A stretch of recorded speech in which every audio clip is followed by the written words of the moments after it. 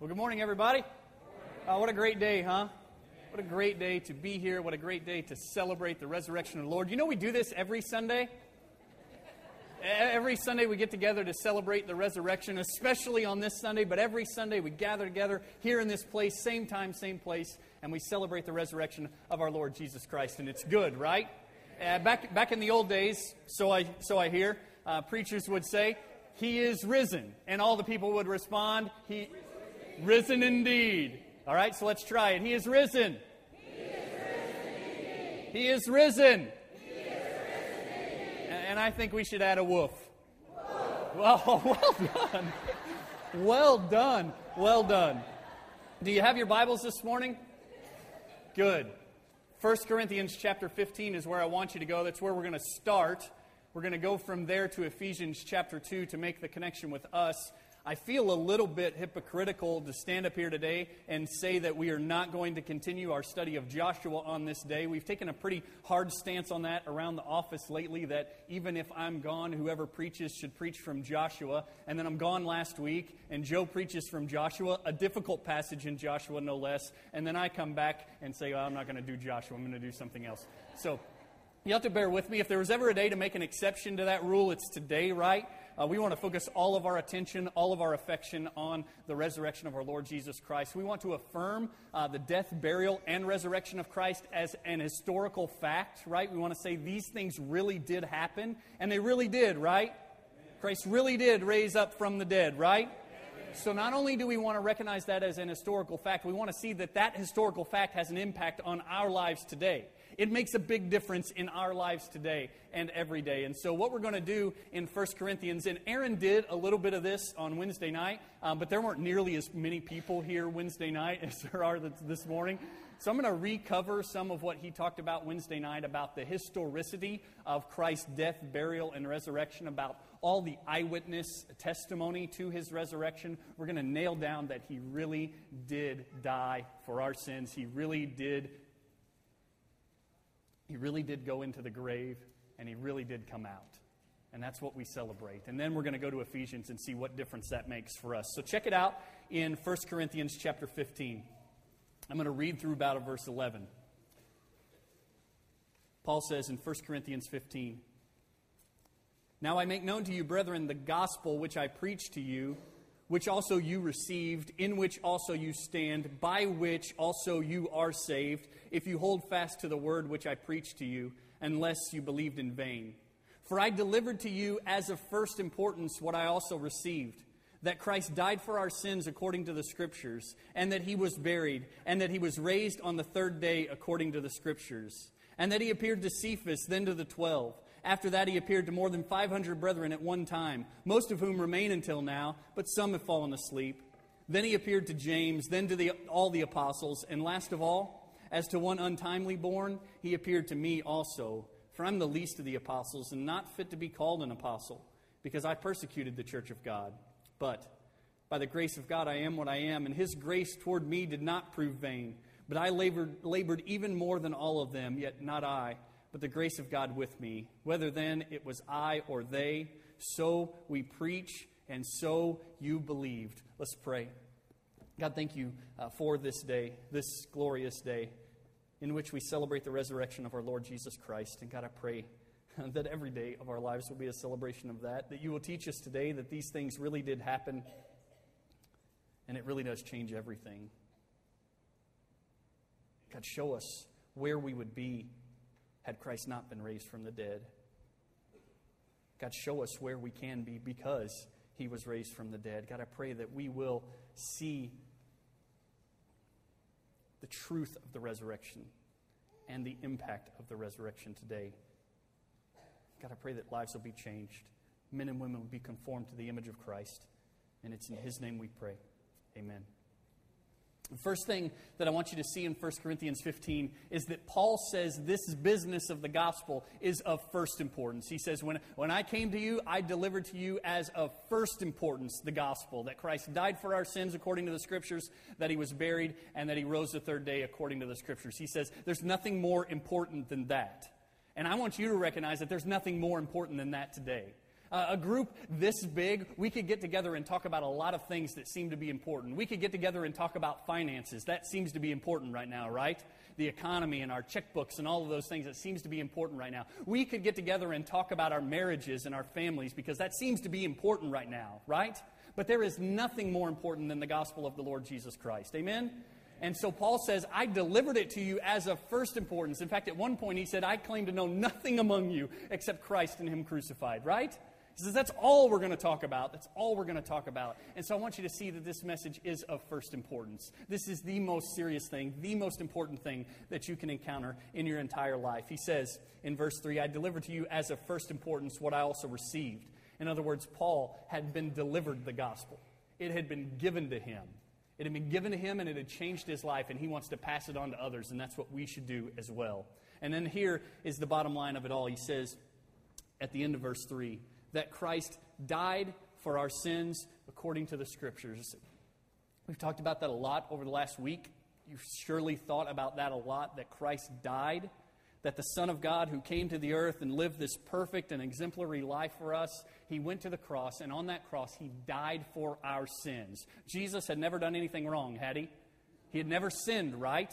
And therefore did not deserve the wage of sin, which is death. But He died. Why did He die? For us. For us. He died for our sins according to the Scriptures. And what you need to see there is that that's not a new idea. It's not a new idea that there would be a substitute who would die for us in our place as a sacrifice for our sins. It's not something new. We see that foreshadowed all throughout the Old Testament, and then Christ comes along and He is the superior, the supreme sacrifice once for all for the sins of the world. That would cleanse not just the outer man, but the inner man. He would cleanse our conscience by His blood. And that's what we sing about this morning, right? And so what you need to see is that the first important thing of the gospel is that Christ died for our sins. And one of the implications of that is that we have sin. We are sinners. He died for our sins. Number one, He died for our sins. Number two, He was buried. Do you know what that teaches us? It teaches us that He was really dead. I think the reason why Paul puts that little bit in there, because it doesn't seem to be crucial to the gospel message. We talk mostly about the death of Christ and the resurrection of Christ. We don't usually spend a lot of time on His burial. But it is important that He was buried because that is evidence that He really was dead. This was not some kind of 5-minute thing where He's on the cross and, we think He's dead, and then 5 minutes later He springs back to life. No, He was dead. Really, really dead. They made sure of that, did they not? How'd they make sure? They jabbed a spear in His side, and out came blood and water. He was dead, really dead, and that had to happen because the wage of sin is death, and so they buried Him. And then the good news, the best news, what we celebrate today, can you smile? Is that on the third day He rose again according to the Scriptures, right? You know what that means? Do you know what that means? It means everything. It means He's victorious. It means He took our sin upon Himself and He is victorious over our sin. It means He took our death upon Himself and He is victorious over our death. Jesus wins, right? We serve a risen Savior, right? This is good. This is really good. Christ died for our sins according to the Scriptures. He was buried and He rose again the third day according to the Scriptures. Those three things really happened. And there are a lot of people today that say, no, they didn't. No, that's just a myth. No, that's just a tale. No, that's just religious babbling. No, it really did happen. Do you believe that? I hope you do. I hope you do because that's the first necessary thing. It's the first necessary thing. Now, believing and affirming the historicity of these events will not save you. You can believe in the historicity of the death, burial, and resurrection of Christ and still go to hell. I want you to recognize that. Simply affirming that these things happened will not save you. Aaron, the other night, on Wednesday night, when he was talking about this historical fact of Christ's death, burial, and resurrection, he talked about Independence Day a little bit. He talked about how on July 4th, 1776, the men signed a document, and we celebrate that, right? We celebrate that. Now, do people in Mexico celebrate that? No. They might affirm it as historical truth. They might say, yeah, we agree that 200 years ago, however many years ago, this really did happen, that there were some men and they signed a document and the United States came to be. But they wouldn't celebrate it. Why not? Because they're apart from it, right? Because it doesn't impact their lives. And there are some people today that would acknowledge the death, burial, and resurrection of Christ. They would say this really happened, but they wouldn't celebrate it because it hasn't impacted their lives. So the first thing that we've got to do is say, this really did happen. And Paul argues that, pretty clearly argues it. He says, he appeared to a lot of people, Cephas, then the 12, and then 500 people. 500 people at one time, and most of them are still alive, Paul says. There are eyewitness accounts of this resurrection of the Lord Jesus Christ. He is alive. It's an historical fact. It really did happen. I want you to see, though, that at the end, or the middle of chapter 15, Paul chases down this idea about what if this hadn't really happened? What if it didn't really happen? What if he didn't really die? What if he wasn't really buried? What if he didn't really rise from the dead? Paul says, look at it in verse 12, he says, now if Christ is preached that he has been raised from the dead, how does some among you say that there is no resurrection of the dead? But if there is no resurrection of the dead, then not even Christ has been raised. And listen to this. And if Christ has not been raised, then our preaching is vain. Your faith also is vain. Moreover, we are even found to be false witnesses of God, because we testified against God that he raised Christ, whom he did not raise, if in fact the dead are not raised. For if the dead are not raised, then not even Christ has been raised. And if Christ has not been raised, your faith is worthless. You are still in your sins. Then those who have fallen asleep in Christ have perished. If we have hoped in Christ in this life only, we are of all men most to be pitied. Paul says it really did happen. And if it didn't, we're in a mess. If it didn't, let's go home and eat lunch, because that's all we've got, right? If he hasn't been raised from the dead, why stand up here and rant for 45 minutes about it? If he hasn't been raised from the dead, why believe? If he hasn't been raised from the dead, you're still in your sins. If he hasn't been raised from the dead, it's game over. Verse 20 starts with a good word, but. That's a good word.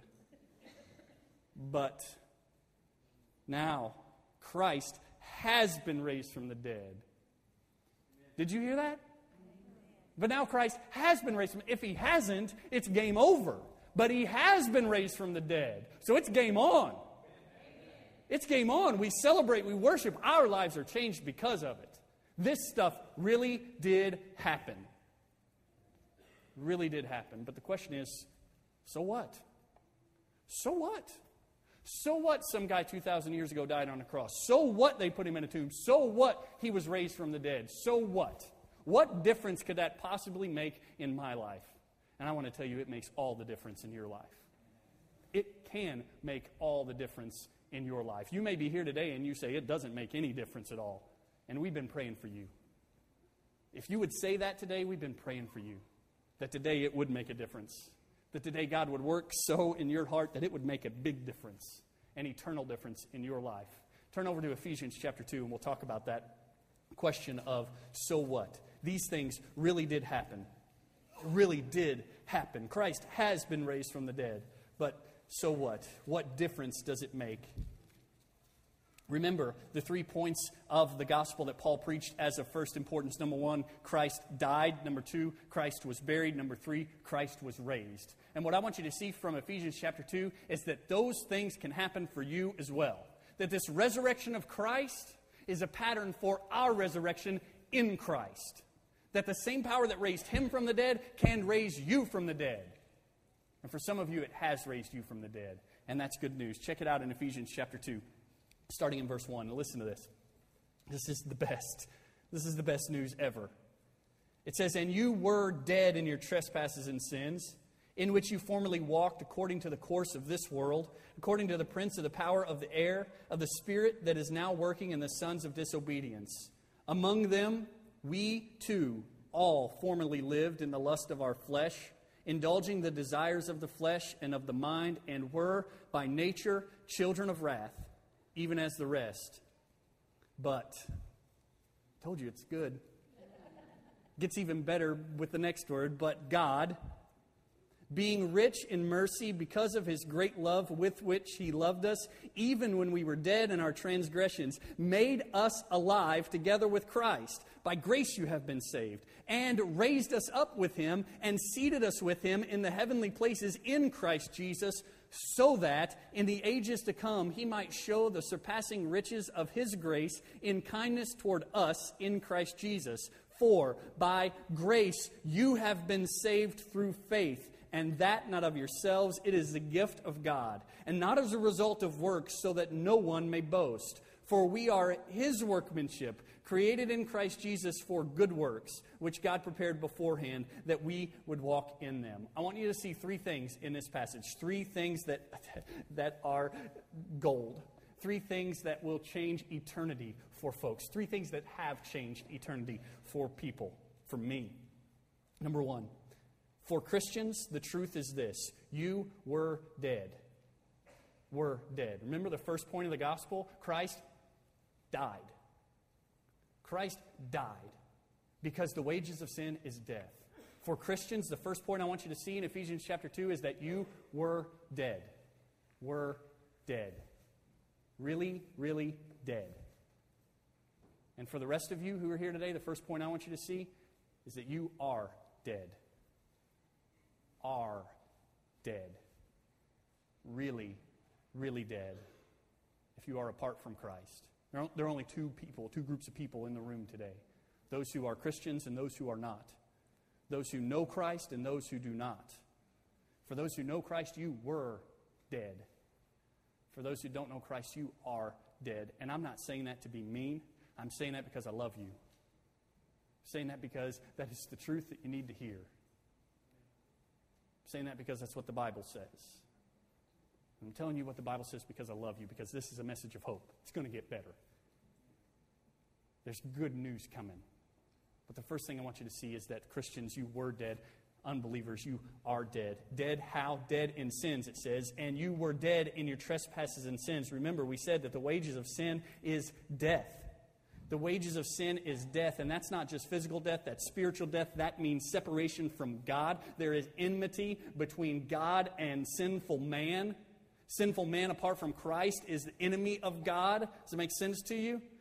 That you were dead or you are dead in sins, and that deadness is exhibited. That deadness is demonstrated in the way you live, in the walking of your life, in the pattern of your life. Look what it says in verse 2. It says, you were dead in your trespasses and sins in which you formerly walked. In other words, you can tell a dead man. You can tell a dead man by the way he lives. And look, he describes it. He says, in which you formerly walked according to the course of this world. In other words, when you were dead or when you are dead, you walk in the pattern of the world. You walk in the pattern of the world under the ruler of the world. He says, according to the prince of the power of the air, of the spirit that is now working in the sons of disobedience. And then for those of us who are Christians, so that we don't get too proud of ourselves and think, no, I never walked according to the course of the world. Oh, I never lived out my deadness. He says, yeah, you did. Look what he says. Among them, we too all formerly lived in the lust of our flesh. That's what it looks like to live out your deadness.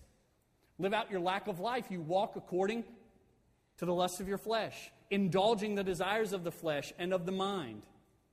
Catch where we're going with this? That a dead man shows that he's dead by the way that he lives. Doesn't make a lot of sense there, does it? A dead man shows that he's dead by the way that he walks. I think the only way I can make sense of this is with the image of a zombie. We talked about this morning. I came in this morning, I said, Aaron, define zombie for me. Zombie is someone who is not alive, but they walk around, right? They walk around, and they're not really in control of things, but they're walking around. That's what it looks like to be dead in trespasses and sins. Not really alive, dead, but moving around. And you can tell a zombie, can't you? There's not any in here, right? Aaron said if I'm going to talk about zombies, I have to give you some information about how to kill a zombie, but I told him I said I don't have time for that. Don't have time for that today. That's the picture that I want you to see. There are people walking around, and you can tell that they're dead by the way they live. They exhibit their deadness. You need to remember that, because that's not the main point I want to make today. That's not the main point I want to make in thinking about this. I want to show you later that those who are alive, you can tell they're alive. If someone is dead, you can tell they're dead. And if someone is alive, you can tell they're alive. And I'm afraid that there are a lot of people who claim that they're alive, and you can't tell. They look dead. They look dead. Paul says, you are dead, or are dead, because of your sins, in your sins, by your sins, with your sins. You exhibit your deadness in walking in the pattern of life. And then the last and scariest thing is that because of this, wrath is deserved. Wrath is earned. Is wrath a good word? We don't sing a lot of songs about wrath, do we? We don't have a lot of songs we put up on the screen and sing about the wrath of God. Why? Because it's terrifying. Right? Do you guys remember getting punished by your parents as kids? I think one of the first times I preached here, I did this thing where I took my microphone off and undid my belt and whipped my belt through the belt loops. Any of you remember that? Remember how terrifying that sound was as a kid? Pow, pow, pow, pow. You remember it? How that would send fear through you, right? And whatever you were doing, you stopped it right then. It'd be like singing a song about that. We don't sing songs about that because it's terrifying. And I don't mean to make light of it. I mean to make much of it. Because of our sins, we have earned the wrath of God. The full measure of the wrath of God. You want to know what that wrath looks like? Are you curious about what the wrath of God looks like?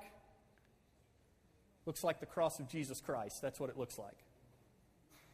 You want to know what the wrath of God looks like? It looks like the cat of nine tails. You know what the wrath of God looks like? It looks like spikes through your wrists and your feet. You know what the wrath of God looks like? Way worse than those things. It looks like this when Jesus cries out, Eloi, Eloi, lama sabachthani, my God, why have you forsaken me? That's what it looks like. It looks like the Father crushing His Son. That's what it looks like. It looks like the perfect, spotless Lamb of God dying a horrible death. That's what the wrath of God looks like. And we deserve it. We deserve it. He did not deserve it. We deserve it. First point I want you to see is that if you're a Christian today, you were dead in your sins. And you walked it out. And you deserved wrath. And if you're not a Christian today, I want you to hear that you are dead in your sins. And you're walking it out. You are walking it out. Living it out. It's clear you're dead. And you deserve wrath. The full measure, the full cup of the wrath of God. That's what you deserve. That's not happy, is it? It gets happy. It gets happy right here. Look what he says in verse 3. It says, among them we too all formerly lived in the lust of our flesh, indulging the desires of the flesh and of the mind, and were by nature children of wrath, even as the rest. And then everything changes. Everything changes in verse 4 when it says, but God, being rich in mercy because of His great love with which He loved us, even when we were dead in our transgressions, He made us alive together with Christ. It is by grace you have been saved. Woof! Woof to that. That's the best news, right? First part was bad. Second part is good, and it's this. For Christians, you have been raised from the dead. You were dead and have been raised from the dead. And you need to celebrate that. That doesn't happen very often. That's something to shout about. That's something to praise God about. You've been raised from the dead. If that happened physically, you'd tell everybody about it, wouldn't you? And it has happened to you. Spiritually, you have been raised from the dead. And if you're here today and you're not a Christian, here's the hopeful news. You can be raised from the dead. You can be raised. He says all the people that have been raised at some point were dead, and God raised them. If you're here today and you're dead, He might raise you. He might give you life. He might change everything for you. I want you to see a couple of things here in this passage that are glorious. Number one, it says, but God. This could have gone a lot of different directions, right? You're dead in your trespasses and sins, and you walked them out, and you lived them out, and you deserved wrath. But you cleaned yourself up. You got yourself on the right track. You did all the right things, and now you've been raised from the dead. Aren't you glad it doesn't say that? Aren't you glad it says, but God and not but you? Because if it said, but you, we wouldn't have any hope at all, because we would never do it. Whatever came after that, we would never do it. This whole good news hinges on those two words, but God. He did it. Can a dead man raise himself? No way. Can a dead man do CPR on himself? Can a dead man teach himself how to swim? No. He needs someone to save him. And God has done it. He raises the dead, but God has done it. Woo! We'll go home now. You don't get it. You don't understand what I'm telling you. You were dead or are dead. And God has raised you, or He can raise you. That's what we need, is resurrection. Notice, too, that it happens by mercy and love. Look at this. It says, but God, being rich in mercy. Rich in mercy. Not something you deserve, right? We're going to make that clear in a minute. Not something you deserve. It's mercy. He's rich in mercy. Aren't you thankful for that? Aren't you thankful that He's not like down to the pennies of mercy? His pockets overflow with mercy. He's rich in mercy. Then it says this, but God, rich in mercy, because of His great love with which He loved us. Love. He loves us. What in the world? That doesn't make any sense, right? Why? Because we are dead and sinners, and we are enemies with Him, right? Because of our sin. And it says clearly in this text, He loves us. Oh, He loves us. He loves you. Mercy, love. Look what it says next. Because of a great love with which He loved us. Then verse 5 says, don't forget you were sinners. Even when we were dead in our transgressions, He made us alive with Christ. That's resurrection talk, right? Dead, alive. That's what today's all about, right? That Christ was dead and now He's alive. And what I want you to see in this passage is that's the same pattern for us. We were dead. Christians, we were dead. Now we're alive. And if you're here today and you're not a Christian, you are dead and you can be brought to life. He has raised us together with Christ. Look what it says next. It gets even better. It says, by grace you have been saved. Paul puts that in parentheses there because he can't wait. He's explaining this very logically up to that point, and then he says, I got to give them this taste real quick. He says, by grace you have been saved. He's going to flesh that out a little more later, but you need to hear it now. None of this resurrection, none of this going from death to life happens because you deserve it. The whole point of grace is you don't deserve it. In fact, the whole point of grace is you deserve the opposite of it, and He gives you an abundance of His goodness. That's the whole point, right? Grace, marvelous grace. Amazing grace, right? How sweet the sound. We sing songs about grace a lot, don't we? Oh, we love to talk about grace, but grace only makes sense when we understand wrath. That we deserve wrath, and He gives us grace. Not because we deserve it. We have not earned a bit of it. We deserve the opposite, and He gives us grace. So He says, I'll give you a taste of this. It's by grace you have been saved. And look, verse 6. Not only has He made us alive, He has raised us up with Him and seated us with Him in the heavenly places in Christ Jesus. So not only have you been brought to life, you have been, in some sense, and will be, in other senses, glorified with Christ. You are linked with Christ. That's the whole point of today. We don't just celebrate the historicity of Christ's death, burial, and resurrection. We celebrate the fact that that happens to us with Christ. That we have died to the old self. And we have been raised to new life in Him. We're linked with Him. And how are we linked with Him? By grace through faith. That's what it says next, right? I think that's what it says next. In verse 8. For by grace you have been saved through faith, and that not of yourselves. It is a gift of God. He says, none of your faith is from yourself. It's all a gift. It's all a gift that we don't deserve. He's given it all to us. And that only makes sense, right? Because we were dead. We didn't have anything. We were dead in our trespasses and sins, walking in our sins, children of wrath, just like everyone else. And He comes in and changes it. He comes in and gives grace. He comes in and gives faith. He comes in and changes the world and raises us from the dead. That's good news for you. It's good news for me. It's the best news we've ever heard. He made us alive. It's all by grace. It's not as a result of works. If it were, we would boast. But it's not a result of works. It's by grace through faith. You want to know? Want to know this resurrection power? Believe in Jesus. It's the answer. Chris, how can I be raised from the dead? Believe in Jesus.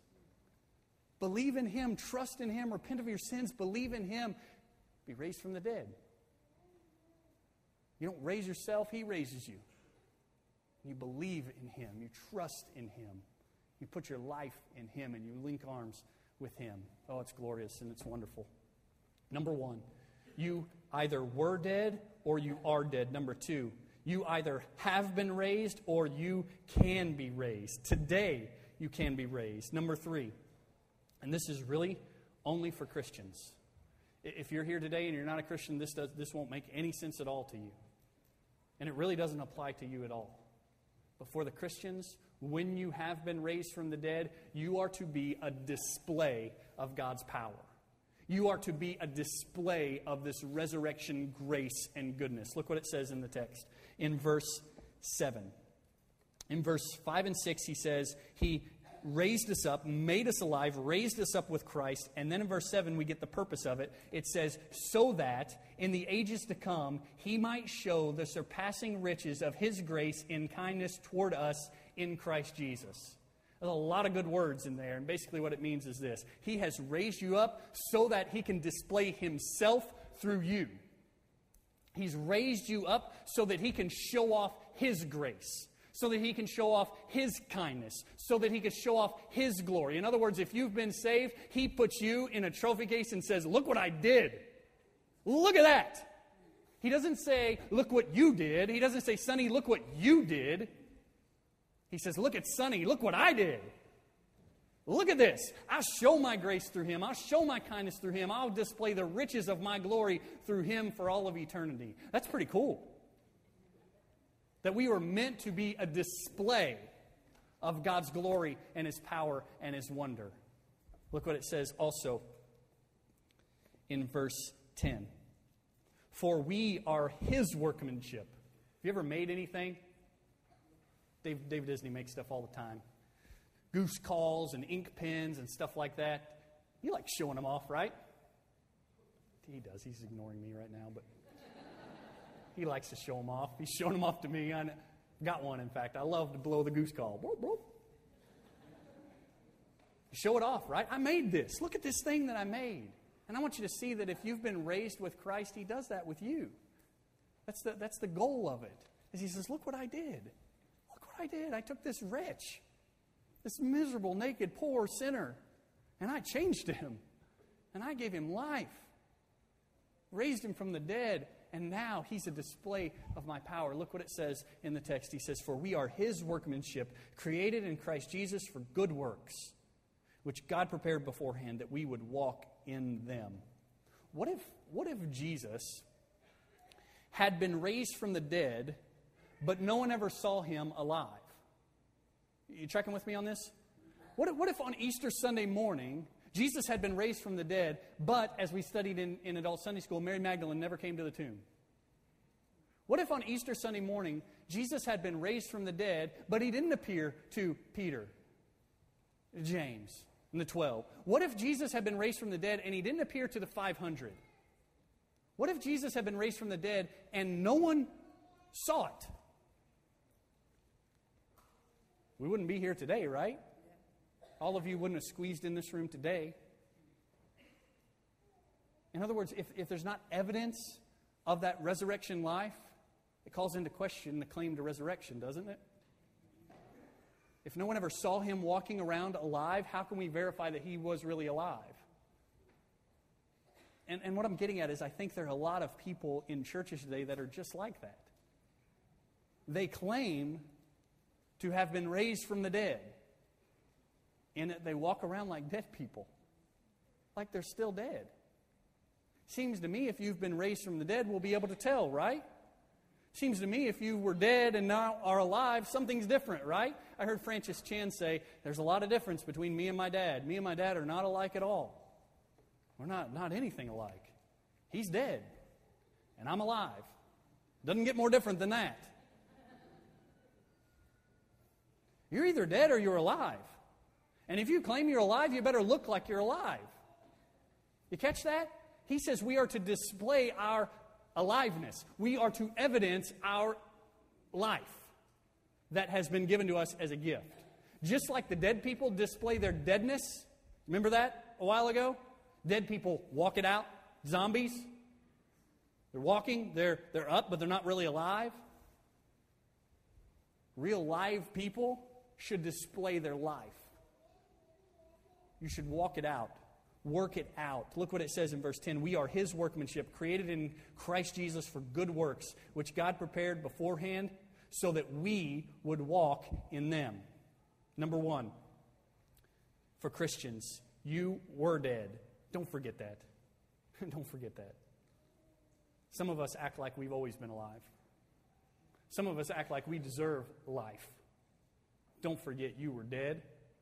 You were, by nature, a child of wrath, destined for destruction. Don't forget that. If you're here today and you're not a Christian, you are dead. Dead. In your sins, you're walking it out, you're living it out, and you're deserving of nothing but wrath from God. That's point number one. Aren't you thankful there's more than one? Point number two for Christians is you have been raised. You've been raised from the dead. Smile. You're alive, and you shouldn't be. You've been raised from the dead as a gift of God's grace by believing in Him. You've been raised from the dead. For those of you who are here today and you're not Christians, you can be raised from the dead. How often do you hear that offer? How often are you given an offer like that? You can be raised from the dead today. By God's grace, through faith in Jesus Christ, you be raised from the dead today. And for Christians, point number three, live like you're alive. Stop walking around like a bunch of zombies. Some of you really look like you're dead. You say you're alive, and no one would believe it. No one would believe it. If that's your case, I don't think you're alive.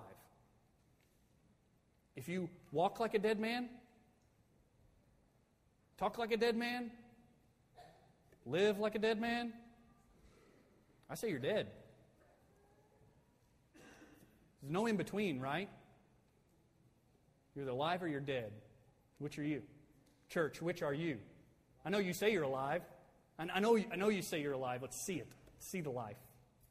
3 applications, then we're done. Number 1. This stuff, Jesus' death, burial, and resurrection, it really did happen. It really did happen. Number 2, it really does make all the difference in the world. Christ was dead and Christ was raised so that you who are dead can be raised with Him by grace through faith. That's the hope of Easter, right? Not just that it happened, but that it makes a difference for us.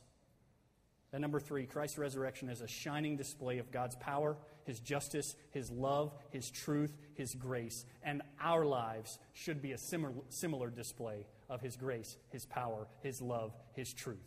Let's stand together and pray.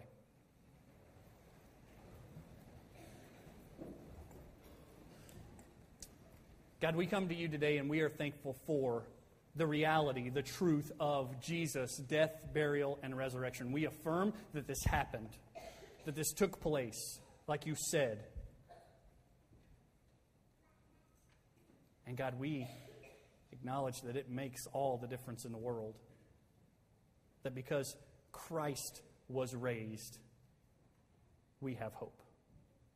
Because Christ died, we have forgiveness. By grace, through faith in Him. God, I pray for your church today that you'll help us to remember that we were dead and have been raised and should display your glory to the world around us. Help us to live like we're alive.